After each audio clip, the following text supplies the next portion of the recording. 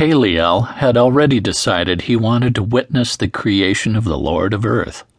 Upon arrival at Earth, Haliel saw Mikkel standing next to a bright figure on a patch of earth not covered by vegetation. A dense forest surrounded the peculiar patch of soil. Haliel flew low through the forest in an attempt to approach, unseen. "I want to see this without being noticed," he thought. "Who is that other figure next to Mikkel? I have never seen him before. He is so bright, much like Kabed-Addan himself. Is this the new Lord of Earth?" Then he overheard Mikkel speaking to the bright figure. "Kabed-Addan, is this where you will create the Lord of Earth?" Mikkel asked. His words surprised Haliel. "Kabed-Addan? On Earth?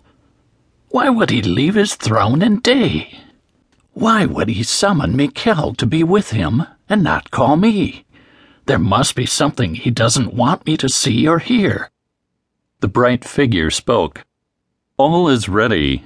Mikkel, watch and think about the things you see me do during the next few moments."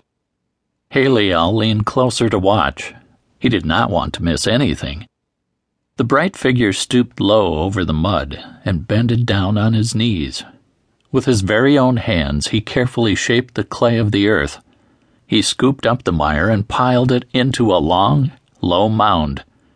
With great care, the bright figure poked and prodded and smoothed and scooped a form of great detail.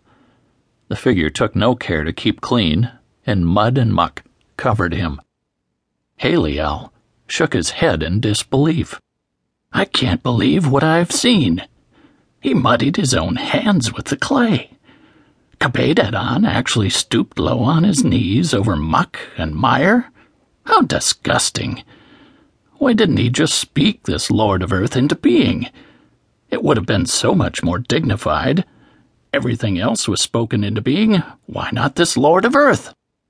Then the bright figure bent down lower, almost prone over the shape formed of mud and muck. He put his lips to the lips of the form shaped from the mud and gently blew. The form of mud began to glow, and energy emanated from within it. The surface of the form changed in texture and in color.